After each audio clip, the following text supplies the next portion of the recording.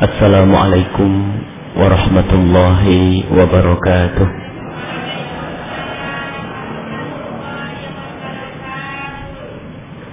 Alhamdulillahil qail wa qada rabbuka alla ta'budu illa iyyahu wa bil walidaini ihsana. Wassalatu wassalamu ala rasulil karim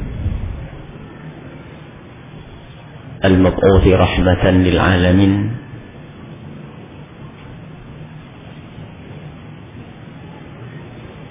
wa ala alihi al-mutahharina wa ashabihi at-tayyibin wa tabi'ina lahum bi ihsanin ila yaumiddin. Amma ba'du. Kaum muslimin dan muslimat yang dimuliakan Allah Subhanahu wa taala, para ustadz ustadzah yang dimuliakan Allah Subhanahu wa taala, hari ini kita akan berbicara tentang diri kita sendiri. Akan mengukur kadar kebaktian kita kepada orang tua, sekaligus merenungi berapa banyak dosa yang pernah kita lakukan kepada orang tua kita. Renungan itu perlu dan penting sekali, sebab ada orang durhakanya sudah kelewatan, tapi ia tidak menyadari kalau itu durhaka karena tidak pernah merenung. Maka pada malam ini akan kita jadikan malam renungan untuk menjalin kasih dan cinta kepada orang tua kita, agar Allah ridho kepada kita, karena ridho Allah adalah berada pada ridho orang tua. Dan pengkabulan doa orang tua kepada kita, doa orang tua yang dipanjatkan kepada Allah untuk kita adalah tergantung bagaimana kita menyambung kepada orang tua kita. Jika Rasulullah menyebutkan bahwa doa orang tua kepada anaknya itu seperti doanya Nabi kepada umatnya, artinya pasti dikabul, adalah bagi anak yang butuh kepada doa orang tuanya. Dan anak yang durhaka kepada orang tuanya adalah anak yang tidak butuh dengan doa orang tua.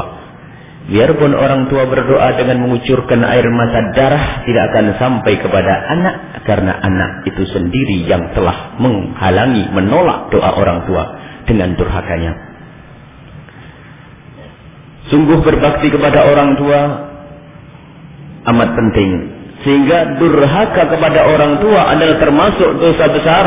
Terkutuk orang yang durhaka kepada orang tua, dan termasuk dosa yang hukumannya didahulukan oleh Allah di dunia sebelum di akhirat adalah orang yang durhaka kepada orang tua.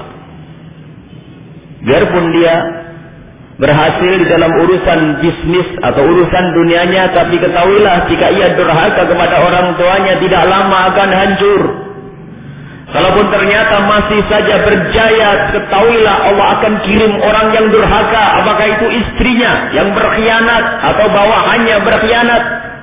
Kalaupun tidak, maka ketahuilah Allah akan kirim anak-anak yang lebih durhaka dari dia. Mari kita tengok orang tua kita saat ini, detik ini, menimang kita di saat kita kecil. Lihat, memberikan pertolongan kepada kita di saat kita belum bisa minta tolong. Kita bangunkan beliau di tengah malam. Di saat beliau bangun, kita enak-enak tidur. Lihat, kita buang air kecil dan besar pun di pangkuan ibunda kita. Jika kita sakit, lihat ibunda kita susah payah, bingungnya setengah mati dan tidak bisa tidur. Orang tua kita.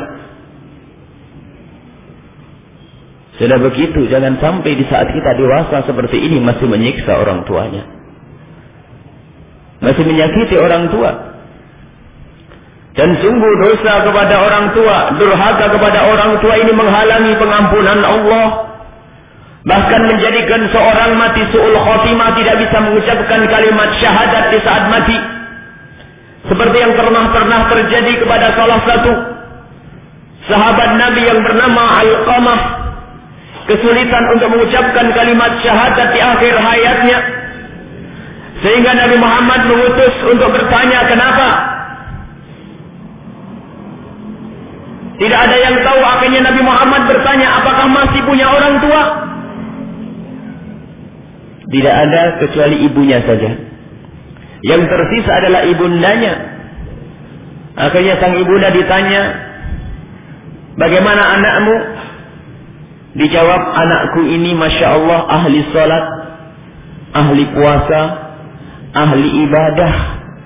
Akan tetapi akhir-akhir ini setelah dia menikah, lebih mengutamakan istrinya daripada aku. Dan aku merasa sakit. Akhirnya diminta orang tua ini agar memaafkan sang anak. Tetapi orang tua ini masih berat. Akhirnya Nabi Muhammad mengutus para sahabat Nabi untuk mengumpulkan kayu bakar. Setelah dikumpulkan kayu bakar, bertanya perempuan ini, untuk apa ini? Dijawab, untuk membakar anakmu, sebab siksa di akhirat lebih pedih daripada siksa dunia. Akhirnya sang ibu ini mengatakan, aku rela dengan anakku.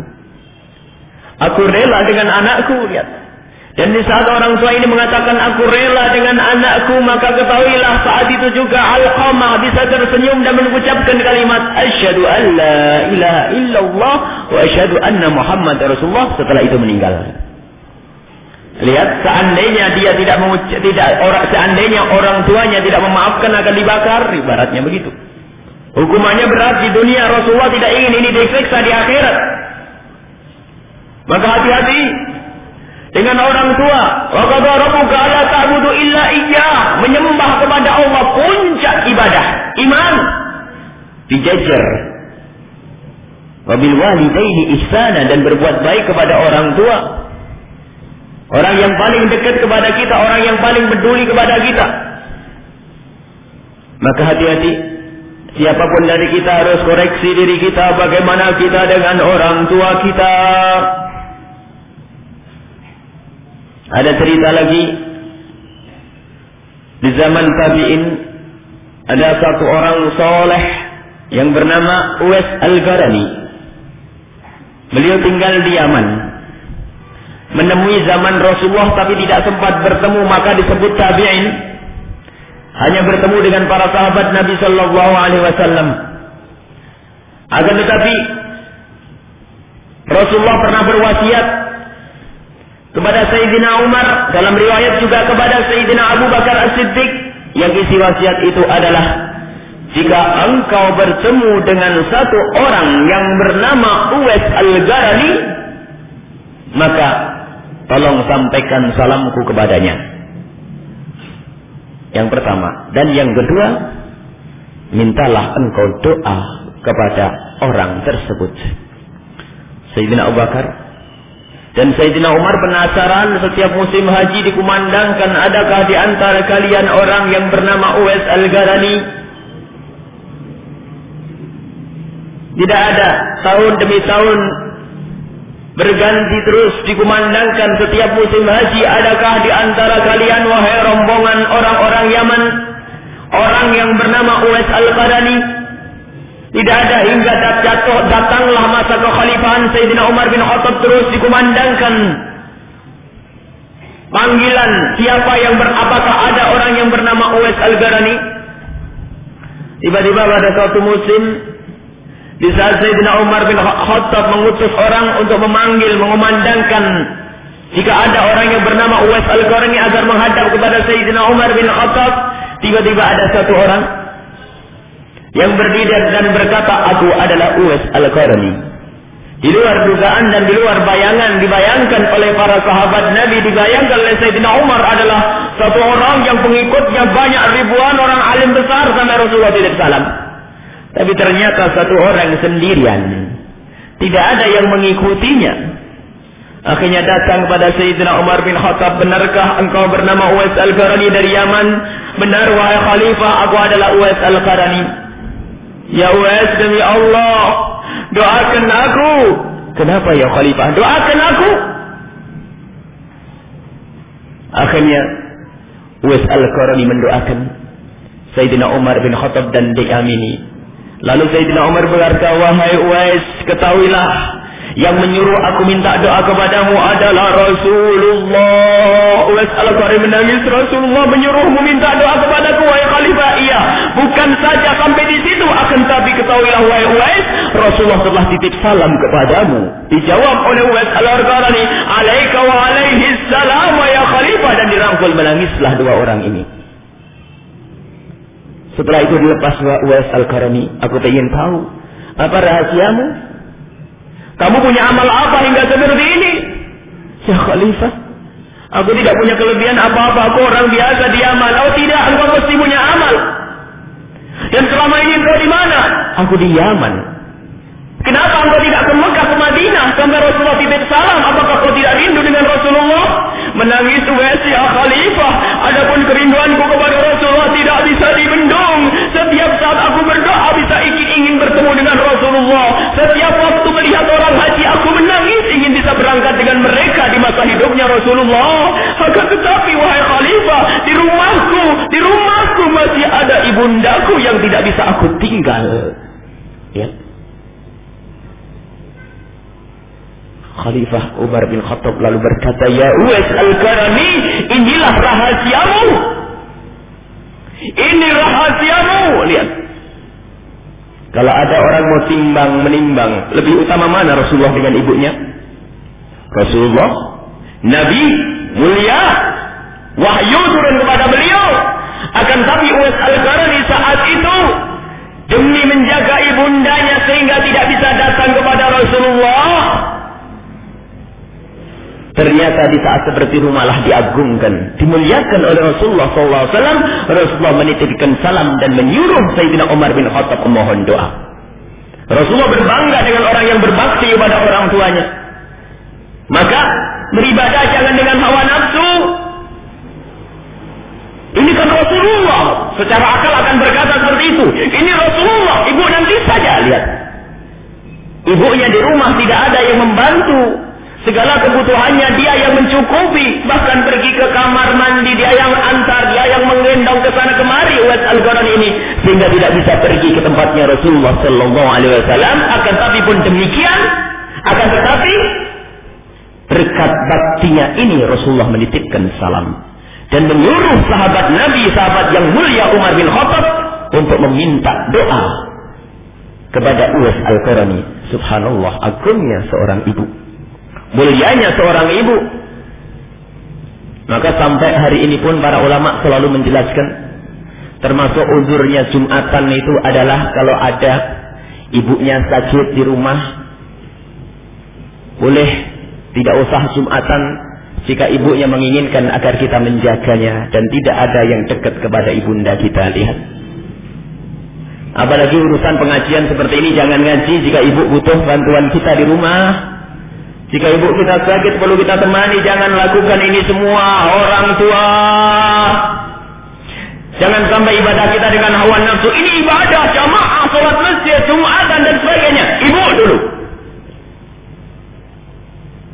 Bahkan di saat kita sholat sunnah, jika dipanggil ibunda, putus sholat sunat, penuhi panggilan ibunda kita. Subhanallah. Di saat kita menghadap kepada Allah, diperkenankan kita untuk menyambut orang tua, karena menyambut orang tua ini adalah perintah dari Allah. Bil walidaini ihsana, jangan disakiti orang tua. Bahkan Allah telah mengukuhkan fala taqul lahum uffin, jangan mengatakan kepada orang tua dengan satu kalimat yang menunjukkan kebosananmu, kejenuhanmu bergaul dengan orang tua. Kalau ada hal yang menyakitkan yang lebih rendah dari niscaya Allah akan mengungkapkan dengan kalimat itu. Paling sederhananya cara menyakiti, paling rendahnya cara menyakiti, itu pun dilarang oleh Allah Subhanahu wa taala. Wala taqul lahum uffin wala tanharhuma, dan jangan bentak orang tua. Orang tua jangan dibentak, jangan disakiti orang tua. Masya Allah. Dipanggil orang, dinasihati orang tua sambil nyanyi-nyanyi. Coba belum punya anak. Coba kalau punya anak nanti giliran nasihati anak. Anaknya dinasihati sambil ketuk-ketuk pintu nyanyi-nyanyi. Marah. Barangkali kita pernah melakukan semua itu. Hari ini adalah hari kita berpisah dengan dosa kita. Jika kita ada orang yang kurang peduli dengan orang tua, saat inilah kita harus memperbaiki diri kita. Wala taqul lahum uffin. Jangan sampai mengatakan kepada orang tua dengan kalimat yang menunjukkan kebosanan kita, kejenuhan kita. Patuhilah orang tua. Perintah orang tua selagi bukan yang haram. Kalau kita disuruh yang haram, jangan. Jika itu hal yang mubah, sementara kita mau melakukan yang sunnah, penuhi orang tua karena yang mubah jadi wajib. Mubah itu boleh-boleh saja. Urusan biasa, nak kamu duduk di sini, ngapain? Pokoknya duduk. Saya mau jamaah, duduk. Dipilih duduk. Karena patuh kepada orang tua yang mula-mula pekerjaan duduk ini adalah mubah menjadi wajib. Ternyata kita tidak sampai di sini. Kita harus mencari sebabnya kenapa orang kok durhaka ini. Ada sebab kenapa orang durhaka. Dan bentuk durhaka ini macam-macam. Sebab durhaka ini adalah mengikuti hawa nafsu. Lihat, ibadah dengan hawa nafsunya kita orang tua. Termasuk ya tadi ceritanya Al-Qamah kalau sudah menikah berubah. Maka kalau kita menikah dengan istri kita, atau anda para wanita yang menikah dengan seorang suami, jadikan suami anda semakin bekti ke orang tuanya. Jadikanlah istri anda semakin bekti kepada orang tuanya. Jangan direbut. Karena sebab kalau kita punya istri berbekti kepada orang tua ini surga. Kalau kita punya suami, adik-adik putri kita punya suami yang bekti kepada orang tua ini surga. Jangan malah diracuni. Jangan ke sana ngapain bagi-bagi duit ke ibu. Kurang ajar ini. Jadi Al-Qamah yang tidak dimaafkan. Al-Qamah masih dimaafkan oleh orang tuanya. Bisa saja tidak dimaafkan, masuk neraka itu nanti orang. Ajari pasangan kita untuk semakin bekti ke orang tuanya.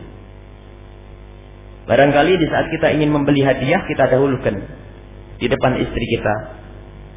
Nih, ini hadiah buat ibu. Ibu siapa? Ya ibu kita. Yang di mana? Ya ibumu, ibu kita. Nah, lihat. Didahulukan, dia tersentuh saat itu. Masya Allah, suamiku mendahulukan ibuku, lihat.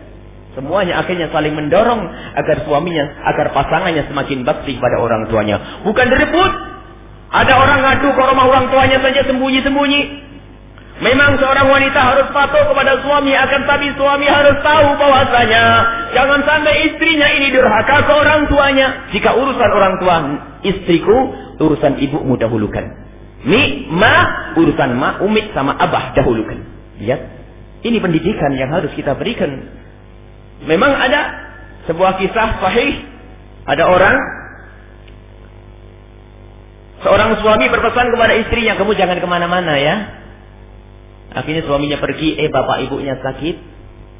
Di saat bapak ibunya sakit, dia tidak berani keluar karena patuh ke orang tuanya. Sampai dijemput berkali-kali, dia berani, dia takut dia takut melanggar suaminya. Sampai orang tuanya meninggal, ternyata ada kabar gembira, orang tuanya sangat berbahagia. Lihat. Sang anak tidak bisa kunjung ke ibunya, tapi ini kemuliaan karena apa? Dia patuh ke suaminya. Suaminya tidak melarang itu, karena suaminya pergi nggak tahu. Kalau suaminya tahu pasti disuruh itu tadi. Tapi kepatuhan ini harus seorang istri patuh pada suami. Tetapi suami harus membantu istri agar bisa tetap berbakti kepada orang tuanya. Memang saya lebih berhak. Kamu sudah diserahkan mobil itu nikah saya, ngasih nafkah aku, bapak ibu tidak tanggung jawab. Ini ngajari tidak benar tetap. Ada apa dengan ibumu? Ada apa dengan abahmu? Keperluannya apa? Mari apa yang harus kita bantu ini? Kalau tidak kita bisa masuk neraka gara-gara istri kita. Dan tidak ada perlunya kalau punya istri ngajari kita durhaka kepada orang tua. Sampai seorang suami ada mau memberikan duit kepada ibunya sendiri sembunyi-sembunyi dari istrinya. Kalau perlu melalui tangan istrinya biar mantu ini semakin disayang oleh ibu. Ini duit kasihkan ibu. Lihat alangkah indahnya semacam ini. Dan itu kemesraan yang harus kita bangun. Berbakti kepada orang tua ini adalah indah. Dan model durhaka ke orang tua ini macam-macam. Ada orang yang sampai memukul orang tuanya. Subhanallah. Mukul orang tuanya. Tidak normal otaknya itu. Membentak orang tuanya. Ada sampai membunuh orang tuanya, subhanallah. Dan jangan lengah. Kita harus banyak merenung, berdurhaka kepada orang tua ini. Ada yang membentak, cuek kepada orang tua. Bahkan ada yang sangat halus. Tidak terasa tiba-tiba sudah durhaka kepada orang tuanya. Kita sering membuat contoh.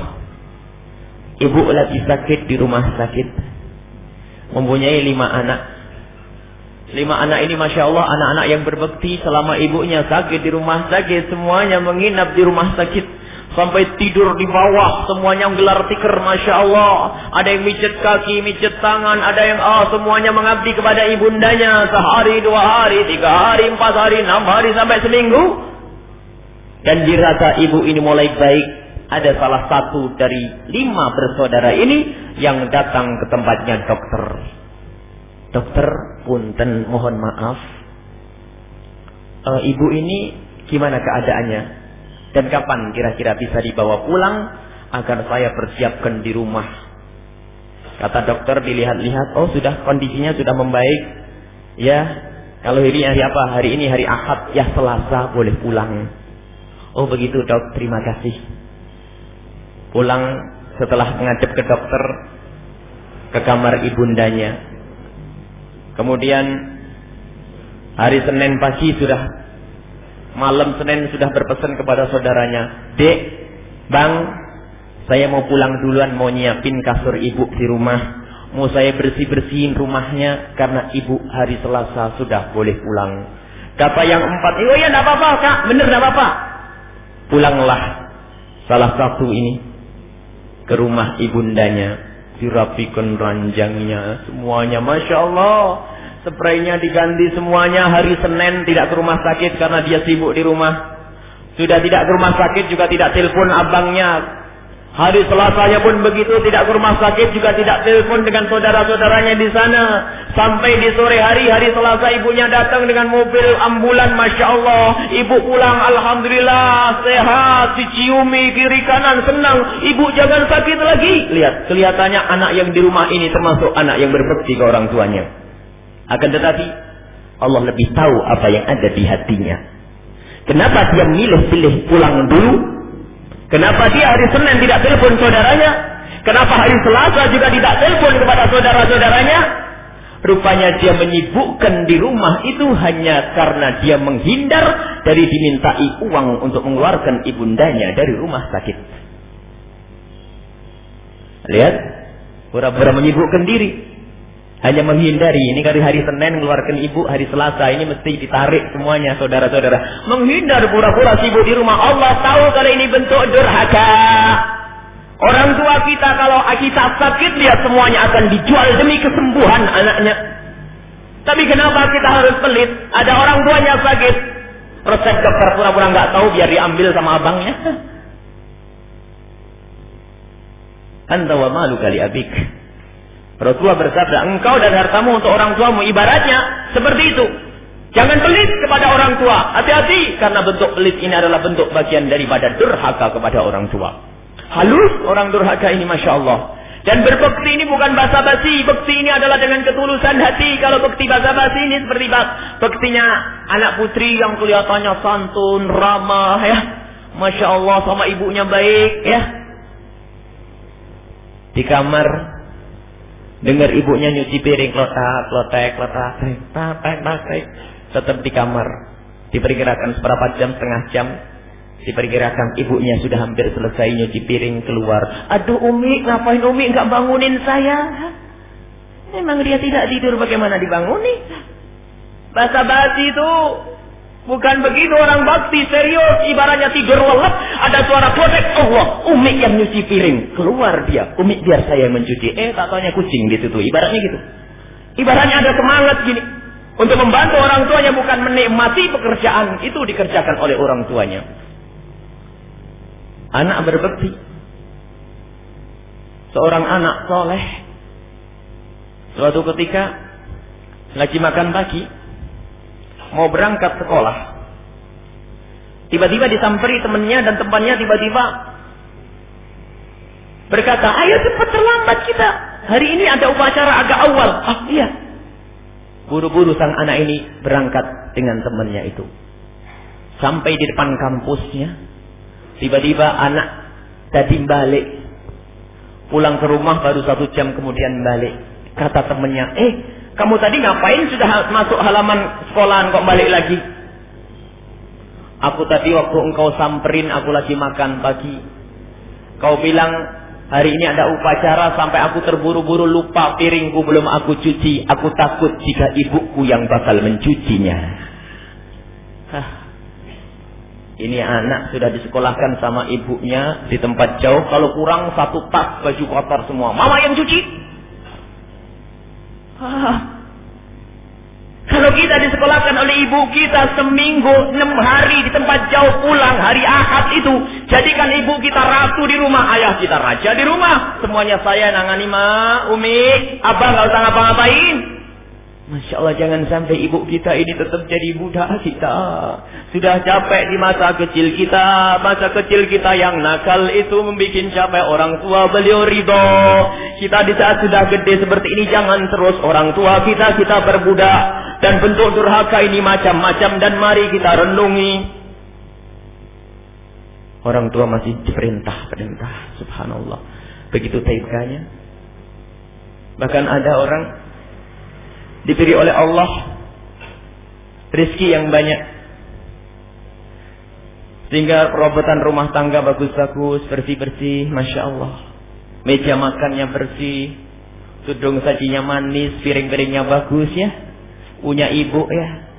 Ibu itu yang menyekolahkan dia sampai dia berhasil. Ibu yang sudah tua, jalannya mulai bungkuk, tangannya gemeteran, kulitnya keriput ya. Ingin makan bareng ya, karena tangan gemeteran lihat mau ngambil kuah itu kok tumpah di meja. Kata anaknya apa? Mama ini gimana, umi ini kotor ini. Dilap langsung. Kalau ngambil yang benar. Goblok kau ini, ambilkan, jangan suruh ngambil sendiri.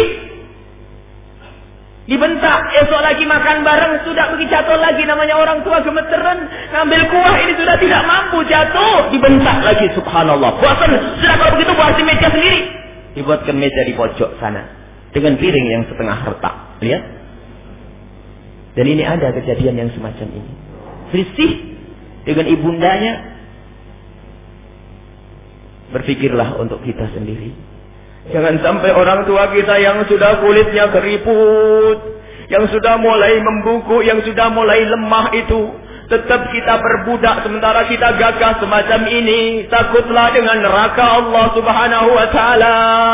Jangan sampai masih kita bentak, jangan sampai masih kita siksa orang tua kita. Semua dari kita harus berpikir. Takutlah ancaman Allah, terkutuk orang yang durhaka kepada orang tuanya. Ini adalah bentuk-bentuk durhaka kepada orang tua. Jadi kita harus senantiasa merenung, Masya Allah. Yang tidak pernah merenung tidak ketemu, tak tanya setiap hari durhaka ke orang tua. Disekolahkan merasa bahwasanya yang butuh orang tuanya. Kita itu untuk masa depan kita. Disekolahkan, kalau sudah anak disekolahkan, dipondokkan, kalau pulang ini biasanya over, manjanya berlebihan. Manja boleh, tapi manja sambil mengabdi ke orang tua. Jangan sampai kita turuti hawa nafsu orang tua kita, tetap kita berbudak. Bahkan ada yang sampai tua, dia itu ibunya yang di rumah, yang sibuk dengan urusannya. Sementara dia ini kerja di tempat enak karena apa? Bersih, tempatnya AC, lihat. Ini kerjaan umi saja. Masya Allah. Ibunya yang capek mulai di saat kita kecil. Ibu yang capek di saat kita kecil, di saat kita gagah masih tetap capek. Ini yang harus senantiasa kita hadirkan dalam hidup kita. Barangkali di antara kita ada yang durhaka. Repotnya hidup ini adalah gara-gara kita durhaka kepada orang tua. Barangkali ada durhaka yang tidak pernah kita rasa, tapi hukumannya diberikan oleh Allah. Sehingga susah, hidup capek, istri mulutnya tajam, suami suka nempeleng, anak kurang ajar, tetangga, bisa saja ini sebab kita durhaka ke orang tua. Perhatikan orang tua.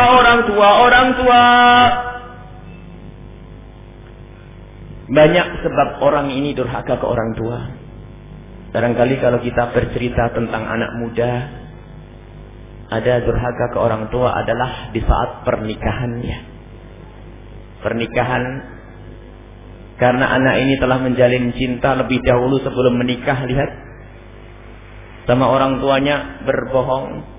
Zaman anak muda saat ini, hati-hati. Orang tua kok dibohongi, hati-hati. Berbohong itu sudah jelek, apalagi yang dibohongi orang tua. Bohong itu adalah jelek, tapi kalau yang dibohongi orang tua, jeleknya luar biasa itu. Jelek, sangat jelek. Ini mulai berbohong, katanya ada ekstrakurikuler. Sekolah tambahan, jam tambahan, biaya tambahan, semuanya ini ternyata hanya untuk bersenang-senang dengan orang yang haram dia bersenang-senang dengannya. Di zaman ini zamannya hati diumbar anak gadis kita, insya Allah yang hadir ini wanita-wanita yang mulia. Semuanya akan dengar orang tuanya, anak-anak laki-laki yang mulia. Jangan sampai urusan hati ini menjadikan kita durhaka. Bahkan ada yang ngomong, bang, yang penting aku harus nikah denganmu. Ibumu gimana? Terserah masalah ibu, yang penting aku padamu, bang. Oh, hati-hati kalau ada perempuan seperti ini. Ibunya yang menimang mulai kecil ditinggal, apalagi engkau. Jadi ciri kalau pengen cari menantu yang baik, cirinya baik enggak dengan bapak ibunya, gitu saja. Kalau sama bapak ibunya nggak baik, percuma. Kalau nggak patuh, wah, ibunya saja ditinggal, apalagi mertua, ditendang gitu nanti. Di sini makna. Jadi bakti kepada orang tua, cari sebab apa orang menjadikan durhaka. Dan termasuk durhaka yang paling berbahaya adalah di saat orang tua setelah mati, rebutan warisan. Subhanallah. Dengan saudaranya bermusuhan, ya. Memutus tali persaudaraan termasuk bentuk durhaka kepada orang tua. Nabi Muhammad mengajari kalau ingin berbakti kepada orang tua yang telah meninggal adalah baikilah orang yang dibaiki oleh orang tuamu. Kira-kira siapa di antara orang yang hidup ini yang dibaiki oleh orang tua kita? Tidak ada lain kecuali adalah saudara-saudara kita. Setelah itu kita ambil warisnya.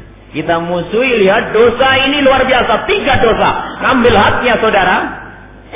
Yang pertama. Yang kedua, memutus tali persaudaraan. Yang ketiga, durhaka kepada orang tua. 1 dosa saja dilakukan, tol gratis masuk neraka itu. Apalagi numpuk 3 ini, Masya Allah. Harta. Dan masih banyak kita coba cari apa sebabnya kita durhaka ke orang tua. Mengutamakan orang lain dari orang tua kita. Khususnya ibu. Ibu, Masya Allah, ibu lemah mengandung 9 bulan, ya. Menyusui kita dengan penuh ketelatenan, kesabaran. Imam Bukhari dan Muslim meriwayatkan, ayun nasi ahadkum minni bi husnis suhbati. Siapa ya Rasulullah orang yang lebih berhak untuk aku perlakukan dengan baik? Dijawab, ummuk, ibumu. Summaman, kemudian siapa lagi? Ummuk, ibumu. Summaman, kemudian siapa lagi? Ummuk, ibumu. Kemudian siapa lagi ya Rasulullah? Baru abuk. 3 kali pangkatnya ibu, baru ayah, ya. 3 kali pangkatnya ibu, karena ibu cenderung lebih lemah, capek, Masya Allah. Ada orang katanya soleh, bagus, ilmu tidak menjamin orang bisa berbakti kepada orang tua. Bisa saja dengan ilmunya bentak-bentak karena ibunya bodoh, ibunya goblok, ya. Ibunya bodoh, ibunya goblok, bapaknya bodoh, goblok. Lihat dia sekolah mentereng, pakai baju bagus, ibunya keriput. Nah, ini ada biasanya celah orang untuk merendahkan orang tua, bentak-bentak. Bahkan ada orang yang malu dengan orang tuanya. Ditanya, itu siapa? Pembantu. Innalillah. Dan ini cerita ini bukan cerita kosong, pernah terjadi di sebagian tempat. Malu gengsi dengan ibundanya atau gengsi dengan ayahandanya. Ada anak di satu kuliah, dikirim oleh bapaknya, buru-buru dia menyambut.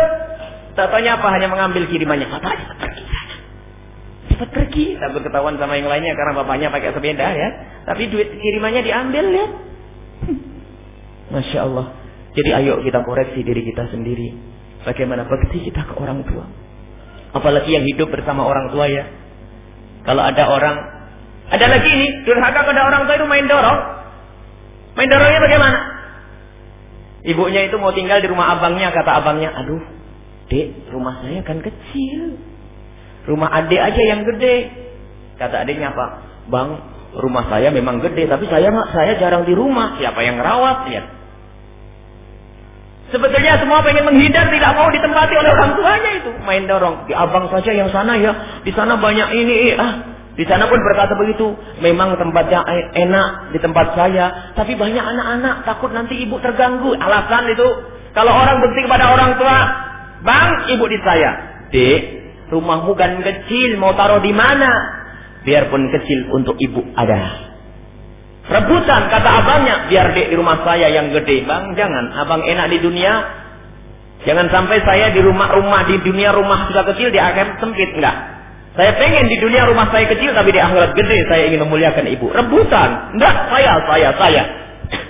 Kata abangnya, tidak dek. Di rumah saya gede, tempat saya akan saya beri hiburan buat ibu. Taman yang indah dan sebagainya. Tidak bang, biar di rumah saya. Di rumahmu kecil, kamarmu kecil. Kamar itu aku kosongkan buat ibu semua. Kan tidak punya pembantu kamu. Aku yang akan melayani. Semuanya berjuang seperti itu. Kalau ibunya sakit, jangan pura-pura tidak tahu sakit, telepon, bang, ibu sakit, tolong bagian saya. Bagian apa dek? Untuk mengeluarkan rumah sakit, biar saya yang tanggung semuanya. Ini orang berbakti, bukan main dorong, sembunyi, pura-pura tidak tahu kwitansi, pura-pura tidak tahu resep, ini musibah. Jadi berbakti ini bukan basa-basi, akan tetapi dari hati. Dari hati. Hadirkan makna pengabdian kepada orang tua. Lihat, disinilah orang tidak akan membentak orang tuanya. Jangan dianggap sepele bentak orang tua, cemberut kepada orang tua. Jangan dianggap sepele, kalau mati saat itu mati su'ul khatimah. Baru bentak orang tuanya keselak mati, naudzubillah. Hati-hati orang tua, subhanallah. Disinilah ayo semua dari kita ini mencoba merenung masing-masing. Jangan menengok orang lain. Itu orang durhaka ke orang tua. Ini orang durhaka kepada orang tua, tidak susah sibuk kita ngurusi orang lain. Akan tapi mari kita lihat diri kita sendiri. Diri kita sendiri yang masih punya orang tua. Dan bagi orang yang orang tuanya sudah tidak ada, masih ada cara untuk berbakti. Banyaklah berdoa untuk orang tua. Dan bersedekahlah yang sering-sering atas nama orang tua, untuk orang tua. Dan perbaikilah orang-orang yang pernah baik kepada orang tua. Jadi tidak ada celah. Pokoknya tetap harus berbakti kepada orang tua. Anak banyak, Masya Allah. Harta banyak, istri, tapi tidak bakti kepada orang tua, tidak akan menghantarkan kepada kenikmatan. Justru ujiannya biasanya adalah di saat kita ini diberi kemuliaan. Kalau kita punya saudara, jangan sampai orang tua kita serahkan kepada saudara. Kita harus berusaha. Akan tapi terserah kepada orang tua sesukanya di mana. Kadang-kadang ibu itu lebih senang di rumah kuno ya, di rumah pertama. Tapi jangan sampai menikmati, apa itu? Menikmati jauhnya orang tua dari kita. Telepon, hari raya, tanyakan kepada diri Anda sendiri yang jauh kepada orang tua. Tanyakan kepada diri kita. Di saat hari raya, siapa orang yang pertama kali kita telepon? Teman bisnis, kawan karib, atau orang tua? Lihat, orang tua dahulukan. Barangkali teleponnya macet, kita harus marah dengan telepon ini. Kenapa ini gak bisa? Orang tuanya ditelepon urutan yang ke-20. Karena apa? Tidak menguntungkan, naudzubillah. Keberuntungan yang sesungguhnya adalah orang tua. Dahulukan. Kalau kita jauh, jangan sampai lupa perhatian kepada mereka, kepada orang tua. Sering minta doa kepada orang tua, dan ketahuilah di saat orang tua ridho kepada kita, doanya langsung disambut oleh malaikat dan Allah akan mengabulkan. Begitu sebaliknya tadi kita sebutkan, jika orang tua lagi marah atau kita berdurhaka kepada orang tua, biarpun orang tua rela, tidak masuk, karena kita sudah melanggar hak Allah di sini. Orang tua tetap baik saja, biarpun seorang anak menempeleng orang tuanya. Kata orang tua apa? Tetap rela nak, aku tidak ingin ngutukmu nak. Iya, Allah marah tuh. Ada anak, ibu nggak ada yang pengen anaknya celaka itu. Biarpun anaknya badung, kurang ajar, nyakiti terus, tetap doa orang tua, semoga anakku baik-baik. Tapi lihat doanya tidak nyampe kepada anak, karena anak ini durhaka. Dia sendiri yang menolak doa itu, yang memutus kabel pengkabulan doa itu. Ibaratnya begini, doa orang tua yang menangis, orangnya soleh tapi anaknya durhaka, mestinya kan dikabul oleh Allah. Doanya doa makbul, tapi nggak nyampe karena anaknya sendiri yang menolak. Dia tidak butuh dengan doanya orang tua. Maka disinilah kita harus benah diri. Kita coba harus renung setiap saat tingkah laku kita bagaimana. Uang kita untuk siapa? Membahagiakan orang tua. Ketahuilah orang tua kita itu berjuang untuk kita luar biasa. Kita apapun, sebanyak apapun yang kita berikan kepada orang tua, itu sedikit dibanding apa yang diberikan oleh orang tua kepada kita. Subhanallah. Alangkah banyaknya salah kita kepada orang tuanya. Ya Allah, berikan kepada kami, ya Allah, bimbingan-Mu. Mudahkan kami untuk berbakti kepada orang tua kami. Berat di sini, dosanya gede. Ilmu menjadikan orang durhaka banyak, harta jadikan durhaka, istri jadi durhaka, anak jadi kita durhaka ke orang tua, lebih sayang kepada anak daripada ke orang tua. Masya Allah, musibah. Barangkali ini yang bisa kami sampaikan pada kesempatan ini. Sisa waktunya adalah untuk kami beri kesempatan. Barangkali ada yang ingin menyampaikan hal yang lebih penting, atau mungkin ada yang ingin bertanya bagaimana berbakti kepada orang tua model begini, model begitu, karena orang tua macam-macam. Tetapi tidak ada kata yang memperkenankan durhaka kepada orang tua. Tetap harus berbakti kepada orang tua apapun bentuknya. Hanya model baktinya nanti beda-beda. Orang tua nggak sholat bagaimana? Wajib bakti bagaimana? Bagaimana kita ajak dengan kelembutan agar sholat. Banyak. Jadi jangan sampai ada putus asa. Bahkan kalau ada orang tua yang kafir sekalipun, kita wajib menggauli mereka dengan baik. Kita harus bergaul dengan beliau-beliau dengan cara yang baik. Selagi mereka tidak mengajak kita melakukan kesyirikan, tetap kita wajib. Selagi mereka tidak menganjurkan kita kepada kesyirikan, kemaksiatan, tetap wajib kita bergaul dengan beliau dengan baik. Kita beri, kita hormati. Barangkali ada saudara-saudara kita yang mu'alaf, barangkali ada yang hadir tempat ini mu'alaf, bapak ibunya kafir, tetap wajib bergaul baik. Islam tidak membatasi seperti itu. Wajib berbuat baik kepada bapak ibunya yang kafir. Kalau sakit kasih obat, kalau lapar kasih makan, kalau selagi kesepian sendirian ditemani. Beda agama di sini.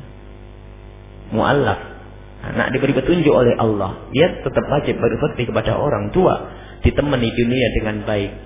Nanti di akhirat memang tidak bisa ketemu. Satu ahli iman, satu adalah ahli kufur. Ini saja, barangkali ada hal yang mau disampaikan, dipersilahkan. Wallahu a'lam bissawab. Ada dua pertanyaan. Pertanyaan yang pertama, ketika saya berumur 2 tahun, ayah saya meninggal. Saya diasuh oleh kakak ayah saya, oleh uwak. Bahasa Sunda itu uwak, kakaknya ayah. Ayah ibu angkat itu sangat sayang, sehingga digendong, dimomong. Tapi di samping sayang itu ada suatu kekecewaan karena beliau kurang normal pendengarannya, sehingga tidak bisa baca tulis Quran, syarat pun jarang. Sehingga bagi saya melakukan suatu kekecewaan sampai sekarang. Suatu kekecewaan sampai sekarang. Langkah apa? Kecewanya gimana? Kenapa kecewa? Kecewa karena ibu angkat kurang salat. Tidak sholat. Tidak. Jarang salat juga. Ya belum tentu karena pendengarannya kurang. Pendengarannya kurang. Jadi tidak sayang itu hanya di hati. Tidak sholat. Sholatnya jarang. Sholat juga kurang normal. Satu itu.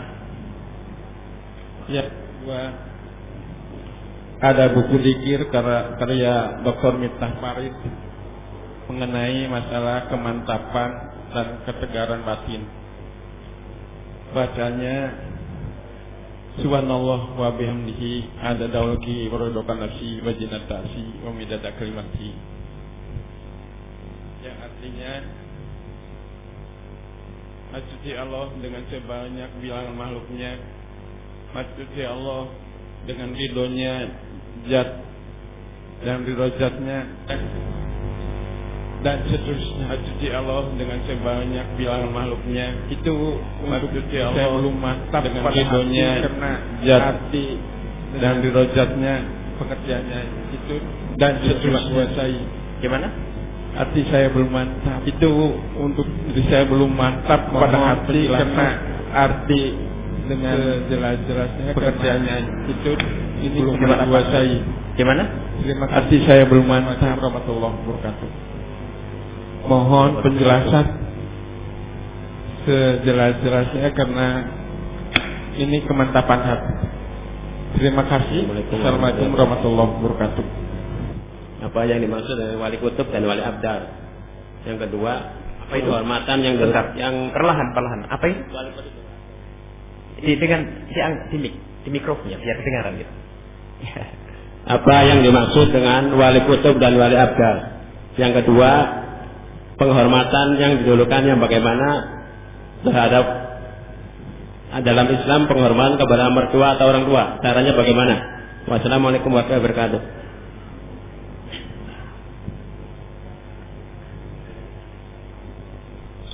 Bismillahirrahmanirrahim. Di dalam Islam tidak ada orang tua angkat. Nabi Muhammad pernah mengangkat Zaid bin Harithah, dibatalkan oleh Al-Quran. Tidak ada orang tua angkat. Apalagi binnya dirubah itu. Jadi yang ada adalah orang yang mengasuh kita, membina kita. Kafalatul yatim. Kalau kita yatim, orang yang merawat anak yatim, lihat, ana wa kafilul yatimi kahataini. Orang yang merawat anak yatim dengan Rasulullah seperti ini, jajar dengan Nabi Muhammad SAW.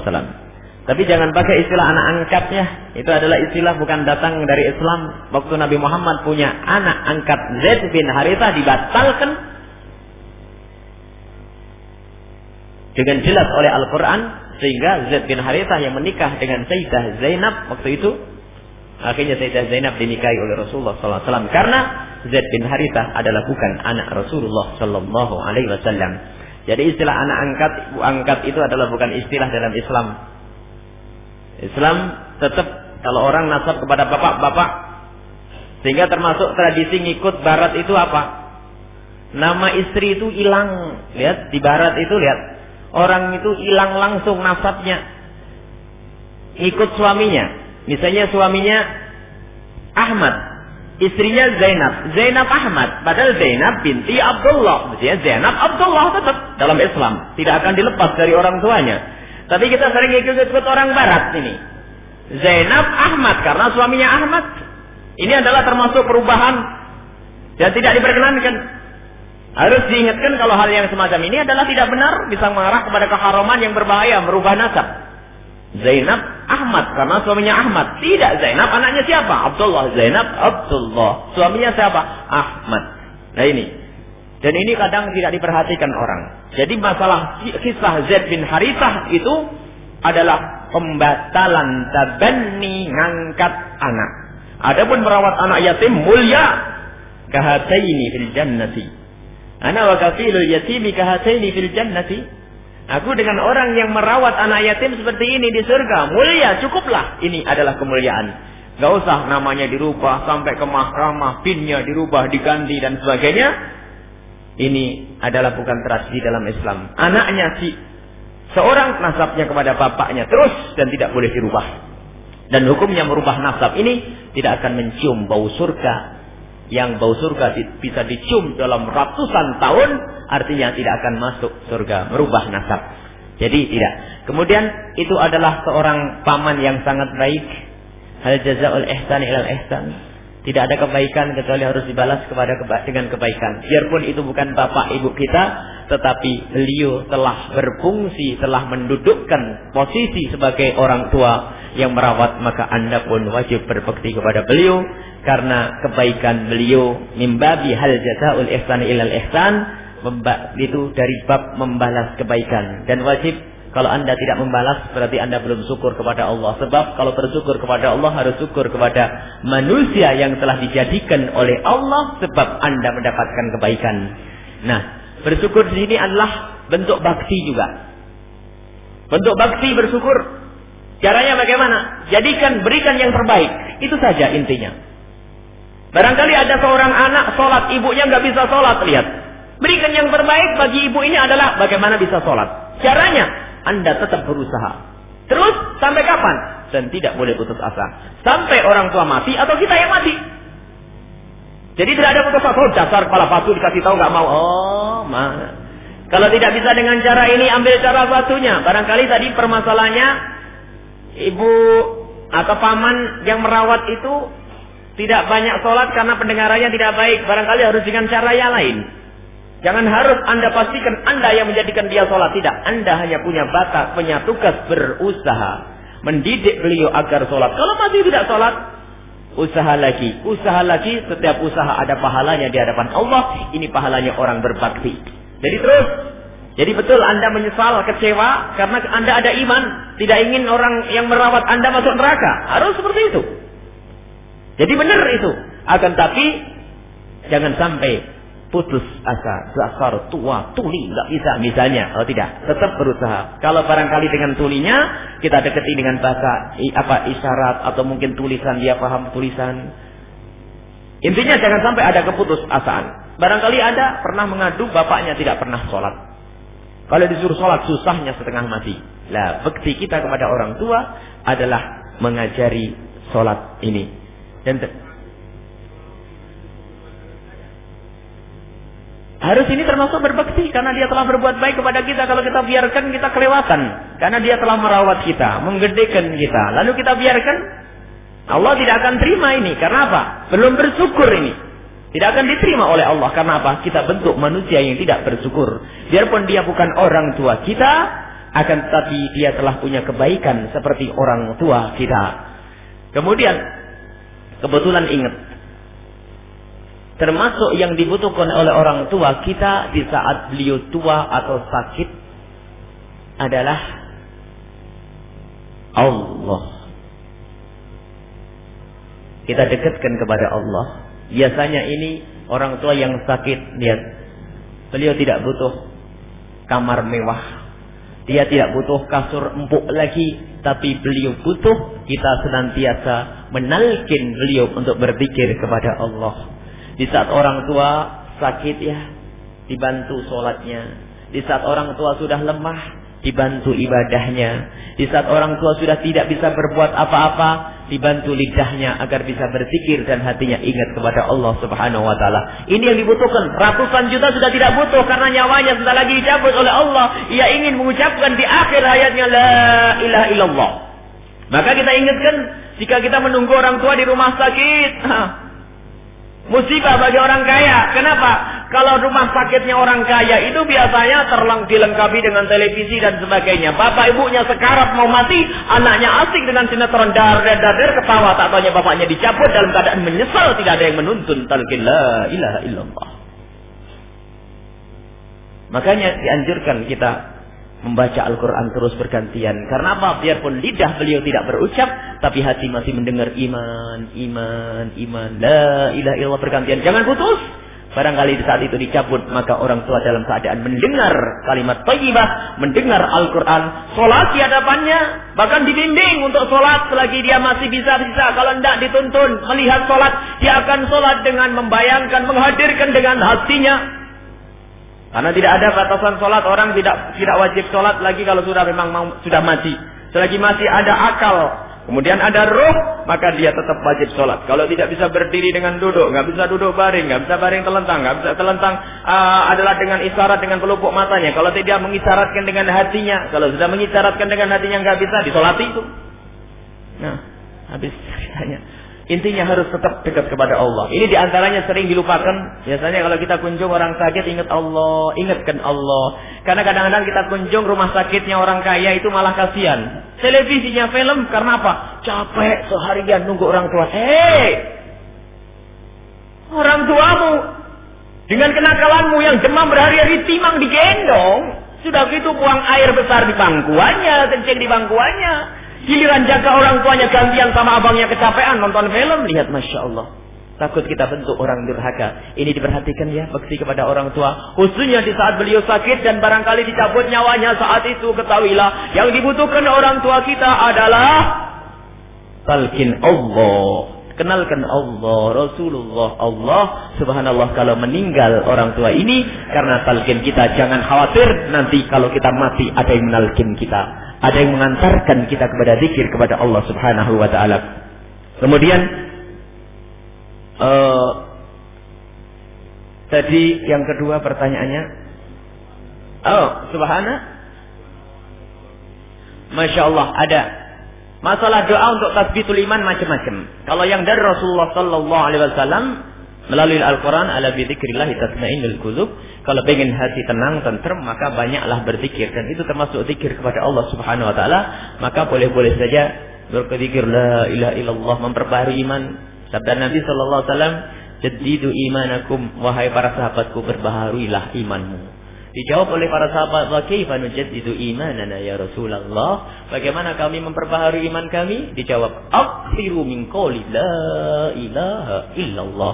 Berbanyaknya membaca la ilaha illallah. Intinya zikir menjadikan hati tenteram, mantap. Ya. Bahkan Imam Ghazali mengatakan, kalau pengen mantap iman tidak harus dialog falsafi. Bukan harus berbicara tentang mantek dan sebagainya. Kalau pengen iman mantap, banyak baca Al-Quran, banyak zikir. Ya, itu. Yang diajak dialog falsafat masalah ketuhanan begini-gini puyeng, apa-apaan tuh? Tak, bukan tambah iman. Banyak zikir, baca Al-Quran. Sebab semua huruf dalam Al-Quran ada ruhnya, ada maknanya yang dititipkan oleh Allah di hati kalau kita membacanya. Itulah iman nanti. Tiba-tiba hati tentrem, rajin sholat, rajin ibadah dan sebagainya. Wali abdal, wali kutub ada riwayat bahwasanya ada wali abdal, wali kutub. Biarpun riwayat ini banyak orang yang menolak.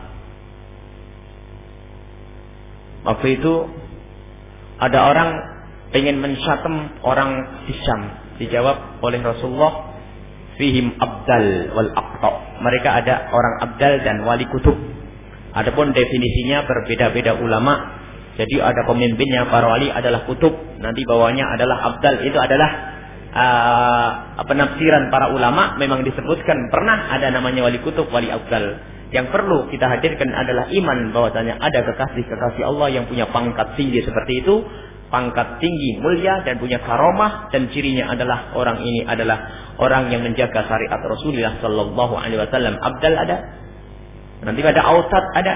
Jadi ini adalah nama-nama singkatan para wali. Jadi abdal, biasanya ada yang mengatakan cirinya abdal itu tidak punya anak, ya kan? Cirinya abdal, cirinya kutub begini. Itu hanya ciri. Maka kita hanya punya tugas berhusnudzon. Barangkali kutub di zaman ini adalah fulan. Kenapa? Alim. Lebih dari itu apa? Enggak pernah maksiat secara zahir, ya. Nah, kalau ada orang maksiat tok enggak bisa jadi kutub. Jadi wali. Nah, ada orang maksiat atau wali enggak. Cirinya wali itu adalah dia paling dekat dengan syariat Rasulullah sallallahu alaihi wasallam, paling patuh dengan Rasulullah. Lihat, baru nanti pantas digelari wali kutub atau wali abdal. Yang jelas itu ada. Adapun siapa orangnya? Allah menyembunyikan kekasihnya di antara yang lainnya. Makanya kalau kita menyebut si wali itu husnudzon, karena Allah menyembunyikan kekasihnya di tempat lain. Bisa saja wali yang kita cari-cari itu ternyata yang jualan di belakang rumah kita itu. Makanya jangan merendahkan orang lain. Bisa saja yang bersama kita itu adalah kekasih Allah, wali. Biarpun dia tidak pakai gelar ulama besar, tapi bisa saja wali.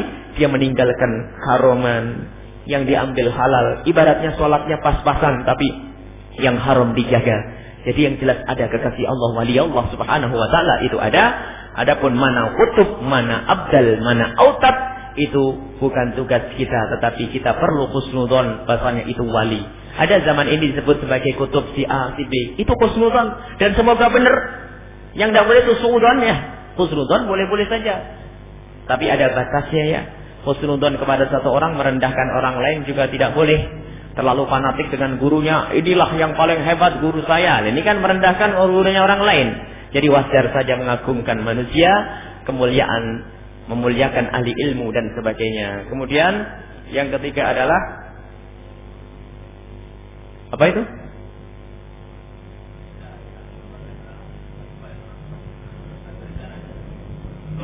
Bagaimana caranya berbakti kepada mertua dan orang tua?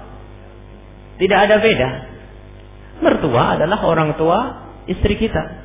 Cara berbakti kepada mertua kita ya istri kita aja, suruh berbakti yang benar. Kita kasih duit, nah ini. Jadi jangan dibedakan. Orang tua kita, kalau kita menghormati mertua kita, sebetulnya kita mengajari istri kita agar berbakti. Dan wajib bagi suami mendidik istrinya benar, bukan dididik kurang ajar. Muliakan itu mertua karena dia adalah orang tua sang istri. Dimuliakan. Orang tua kita, istri kita nanti memuliakan orang tua kita. Kalau kita sudah memuliakan mertua kita, Jadi intinya jangan sampai di sini itu ada yang menyakiti. Jangan ajari pasangan kita untuk durhaka kepada orang tuanya. Adapun caranya bermacam-macam. Karena biasanya cara itu ada hubungannya dengan watak orang tuanya bagaimana. Ada orang tua yang menuntut banyak, ya. Ada mertua yang menuntut banyak. Jangan lari dari tuntutan selagi masih bisa penuhi. Atau misalnya ibu menginginkan kita tinggal di situ, sementara mertua menginginkan istri tinggal di sana. Bagaimana? Tunjukkan bahwasanya kita pengen di sana. Ya sudah, Ma, kita seminggu di sini, seminggu di sini, seminggu di sini, seminggu di sini. Lihat kita sibuk, akhirnya sudah, Nak, bagaimana kamu mau? Jangan duduk di sini saja, saya nggak mau di situ. Sakit yang di sana. Jadi yang penting jangan sampai disakiti. Kita cari celah. Apa kira-kira yang menjadikan mereka semua itu senang? Ini jangan sampai kita ini membeda-bedakan. Karena kalau kita durhaka kepada mertua, sebetulnya telah mengajari istri kita untuk durhaka. Berarti istri kita bukan ahli surga. Rugi punya istri bukan ahli surga. Ini saja, barangkali ada yang lainnya. Tinggal satu pertanyaan lagi. Ini ada pertanyaan, ada sangkut pautnya dengan berbakti kepada orang tua. Bagaimana caranya apabila seorang gadis akan mengutarakan keinginannya untuk menikah kepada kedua orang tuanya, apabila calon sudah dipilih oleh anak tersebut tapi tidak disetujui karena tidak sederajat, apakah anak gadis itu boleh menentang orang tuanya padahal dia keturunan dari keluarga santri? Anak yang baik, jika dia punya pilihan, bukan harus memastikan pilihannya itu. Cobalah beradab kepada orang tua. Tanyakan kepada orang tua kalau ini anak soleh dan soleha. Tanya, Abah, Umi, Abah punya calon untuk saya atau tidak? Lihat. Kalau ternyata beliau mengatakan sudah, ya sudah, kita dengar, kita lihat. Kalau ternyata mengatakan belum, bagaimana kalau orang itu bukan pacarku? Ini musibah kalau pacarku. Kalau sudah pacarku, dia tentang orang tua nanti itu. Dinasihati orang tua, anak nggak baik, siapa bilang nggak baik, jangan. Pokoknya mah kalau nggak mau itu, mah belum apa-apa sudah ngancam ini. Bagaimana mau bahagia hidupnya nanti? Jadi makanya kami selalu menghimbau untuk anak-anak kita, jangan dipautkan hati itu sebelum pernikahan. Itu menjadikan kita durhaka ke orang tua. Padahal orang tua punya pilihan lebih bagus, masih dipaksa. Enggak, mah, pokoknya enggak mau dengan itu. Pertama, orang tuanya sakit, merestui dengan keadaan terpaksa. Alamat tidak bahagia. Itulah kenapa akhirnya baru sebulan ditempeleng oleh suami, baru sebulan istrinya cerewet. Itu gara-gara kawinnya, menikahnya bukan dengan ridho orang tua. Ketahuilah, ridho orang tua segala kebahagiaan di situ. Kecuali orang tua menikahkan kita dengan orang yang tidak kenal agama, pemabuk, pezina, berduit. Nah, berarti orang tua kita hanya menginginkan duitnya. Saat itu boleh menolak. Tapi kalau secara zahir wajar dia bukan seorang ahli maksiat, ada agamanya, dengar orang tua, biarpun tidak punya duit, bakal kaya nanti. Tolong didahulukan kemauan orang tua, jangan memaksakan kehendak. Maka dari itu paling aman, jangan dipautkan hati dengan siapa-siapa. Kalau punya pilihan, bukan pilihan pasti, tapi sodoran. Pak, Abah, Umi, kira-kira itu anak santri baru pulang itu gimana? Baik enggak? Begitu. Dan terbukalah dengan orang tua. Dan kita pun ingin orang tua terbuka dengan anak, dilatih anak ini terbuka. Jangan sampai anak terlanjur senang sama orang, lihat bisa durhaka, bohong ke orang tua, menentang orang tua itu nanti. Sebab kalau sudah senang itu gula Jawa katanya coklat, ya dipisah tetap nggak mau, lihat. Nempeleng katanya baik sekali. Gimana calonmu itu? Sholatnya bagaimana? Oh, Masya Allah sholatnya. Padahal nggak pernah sholat. Dibela itu. Zaman ini zaman rusak, lihat. Orang tuanya dibohongi, lihat. Paling enak adalah dimusyawarahkan. Orang tua, Umi, Abah, barangkali seorang gadis. Tidak ada masalah berterus terang. Tidak usah malu. Abah, Umi, ada seorang laki-laki baik. Gimana menurut Abah? Biar dilihat oleh orang tua. Kalau sudah dilihat, istikharah. Istikharah itu bagaimana? Caranya istikharah itu jangan senang dulu. Istikharah senang dulu ya kelihatan terus ya. Istikharah itu adalah dikosongkan bahwasanya ya Allah kalau memang dia enggak baik buatku jauhkan. Nah, ini ada kalimat dalam doa yang diajarkan Rasulullah. Kalau memang buat baik buat saya, mudahkan ya Allah. Istikharahnya ngatur ya Allah, jadikan dia harus denganku ya Allah. Ini bukan istikharah itu. Masya Allah. Ini adalah sebetulnya kelihatannya sepele, akan tapi sebab durhaka sering muncul di sini. Kami sering ketemu ini. Orang tuanya tidak setuju, padahal orang tuanya sudah kuliah lebih bagus gara-gara anaknya sudah punya kenalan karena sudah baik. Seolah-olah melebihi kebaikan orang tuanya ini. Subhanallah. Jadi caranya, selagi orang tua tidak setuju, Karena tidak sederajat. Kalau tidak sederajat, berarti orang tua punya pilihan yang lebih bagus. Barangkali tidak sederajat itu maknanya mungkin dari keluarga yang tidak pas. Ada kafaah di dalam Islam itu ada. Orang tua menginginkan Anda menikah dengan orang tertentu, tapi Anda menawarkan di bawahnya. Ya kalau Anda tahu tawaran bapaknya lebih bagus, nggak mau, berarti Anda yang bingung ya. Betul atau tidak? Ini pertanyaannya katanya tidak sederajat. Artinya barangkali orang tuanya memang punya tawaran lebih bagus. Ada wali adl. Orang tua itu dosa kalau ternyata seorang anak sudah ketemu jodoh, dalam arti orang yang kufu, artinya sederajat ilmu, sederajat dalam arti pantas, layak, agamanya ada, maka orang tua tidak mau menikahkan, itu dosa, haram hukumnya. Dan mohon maaf, kalau urusan pernikahan orang tua seharusnya mempermudah kepada anaknya. Kadang-kadang ada orang jadi anak durhaka kepada orang tua dan durhaka kepada Allah. Gara-gara anaknya orang tuanya tidak paham. Ada anak itu polos, Abah, saya ingin menikah, lihat. Kalau sudah ada anak berani ngomong masalah jodoh, ini artinya sudah waktunya. Ini gara-gara bapak memikirkan karir, bikin malu saja baru kuliah minta kawin. Itu anak pamanmu sudah pada dapat gelar, kamu belum. Enggak, sekolah dulu. Ya, ini orang tua egois. Lihat, anaknya tetap ganding-ganding dengan pacarnya itu, naudzubillah, akhirnya apa? Sekolah dijalani, dapat sarjana ekonomi plus zina.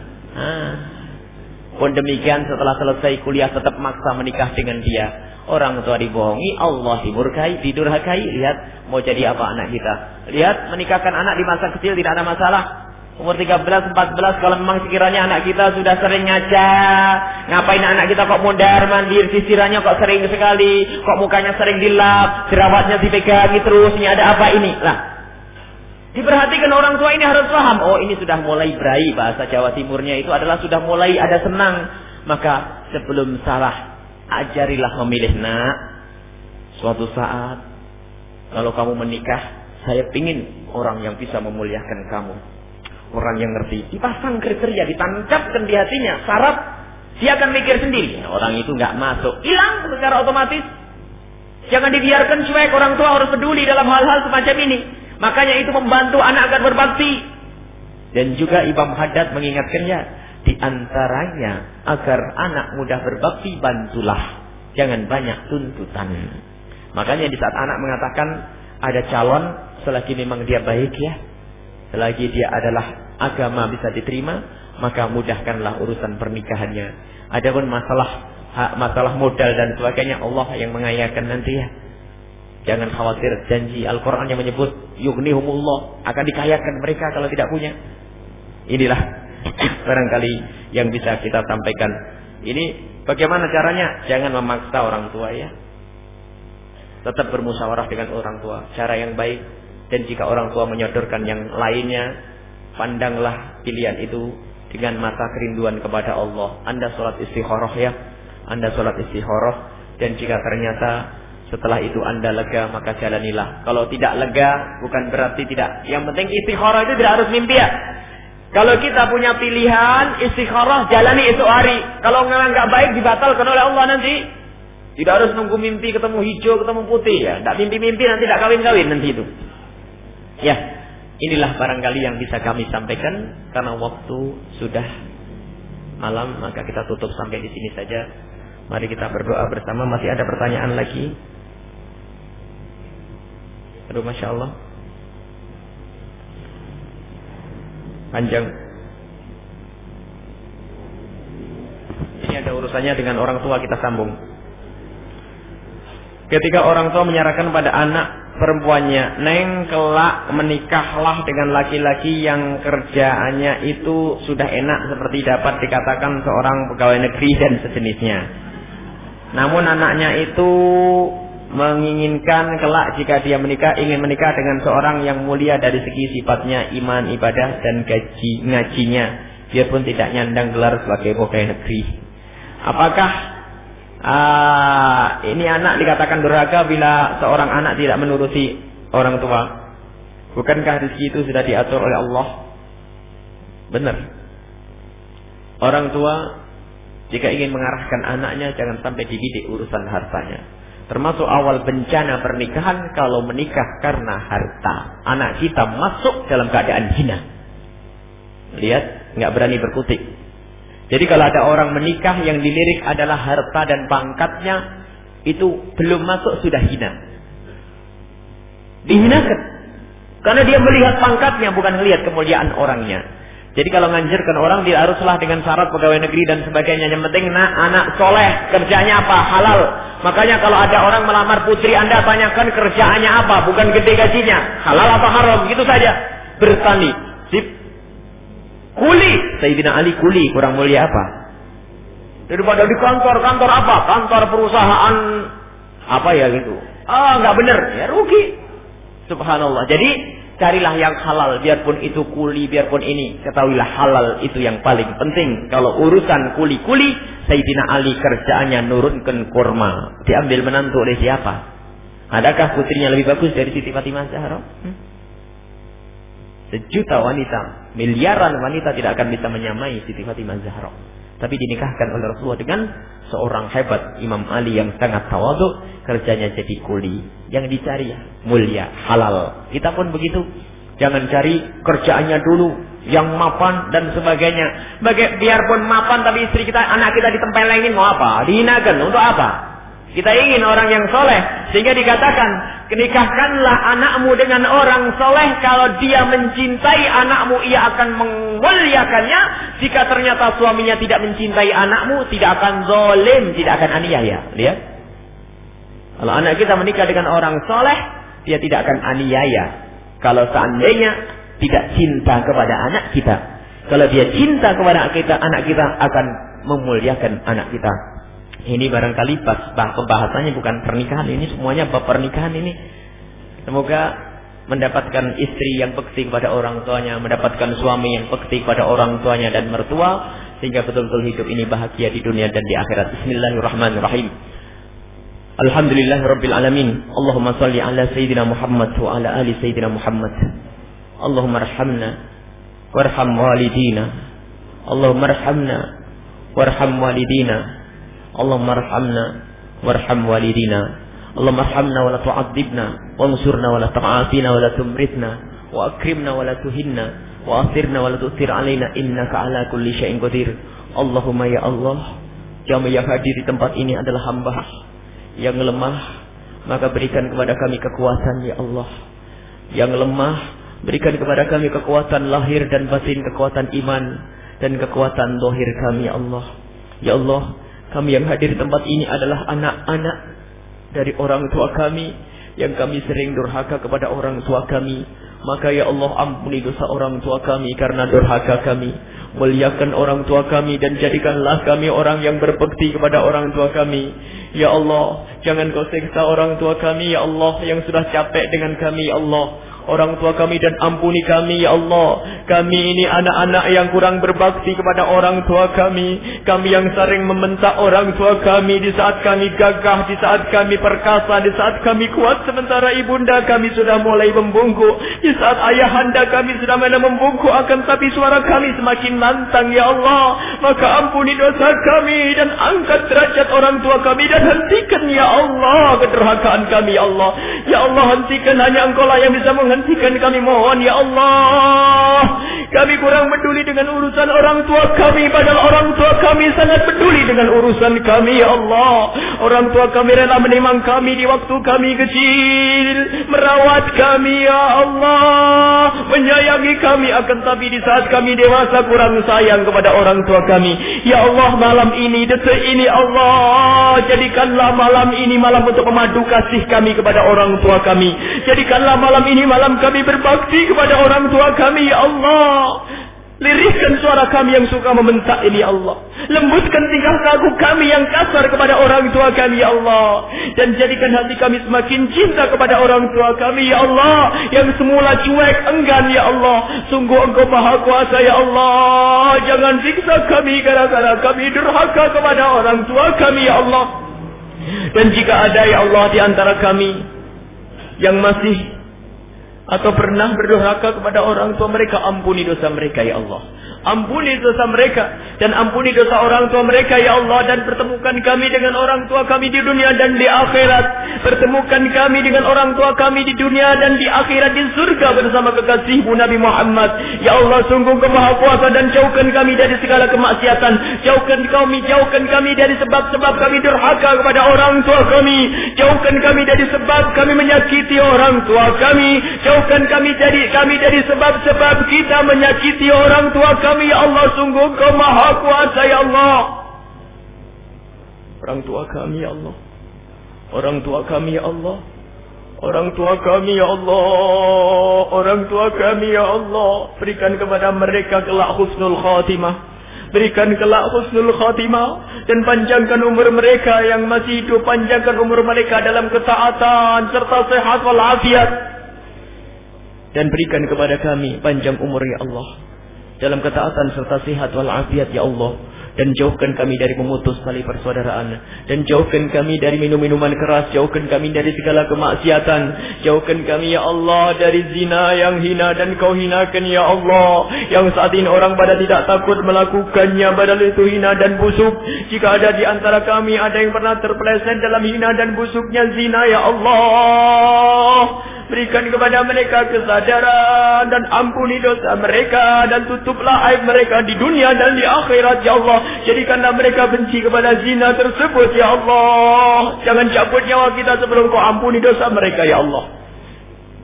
Ampuni dosa kami ya Allah. Jangan sisakan sedikit pun dari dosa-dosa itu ya Allah. Jangan cabut nyawa kami sebelum Kau ampuni dosa kami ya Allah. Jangan cabut nyawa kami sebelum Kau ampuni dosa kami ya Allah. Kami takut mati membawa dosa. Setiap dosa yang kami bawa akan Kau siksa.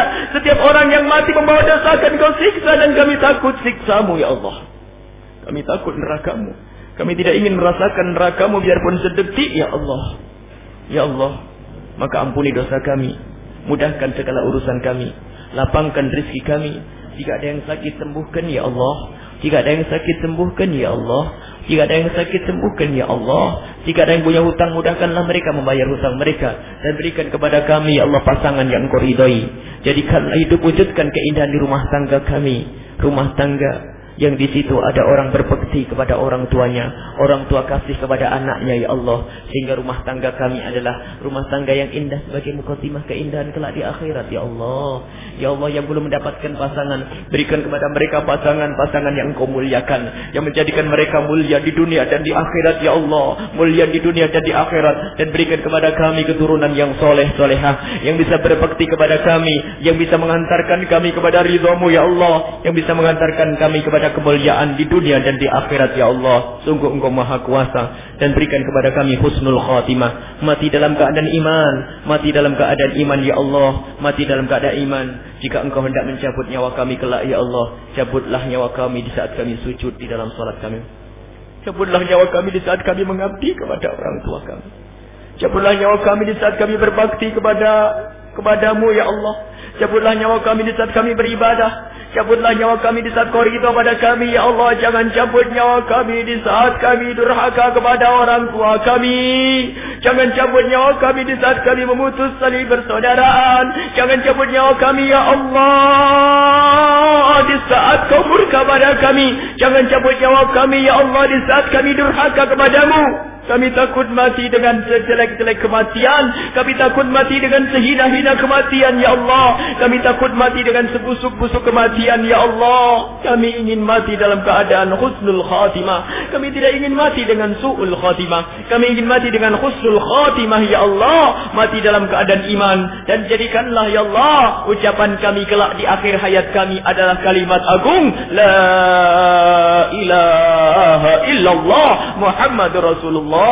Rabbana atina fid dunya hasanah wa fil akhirati hasanah wa qina adzabannar. Wa sallallahu ala sayyidina Muhammadin wa ala alihi wa sahbihi wa sallam.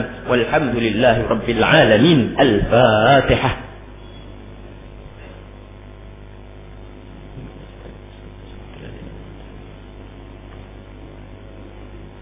Mohon maaf dan mohon doa selalu. Mohon maaf, wabillahi taufiq wal hidayah. Wassalamualaikum warahmatullahi wabarakatuh.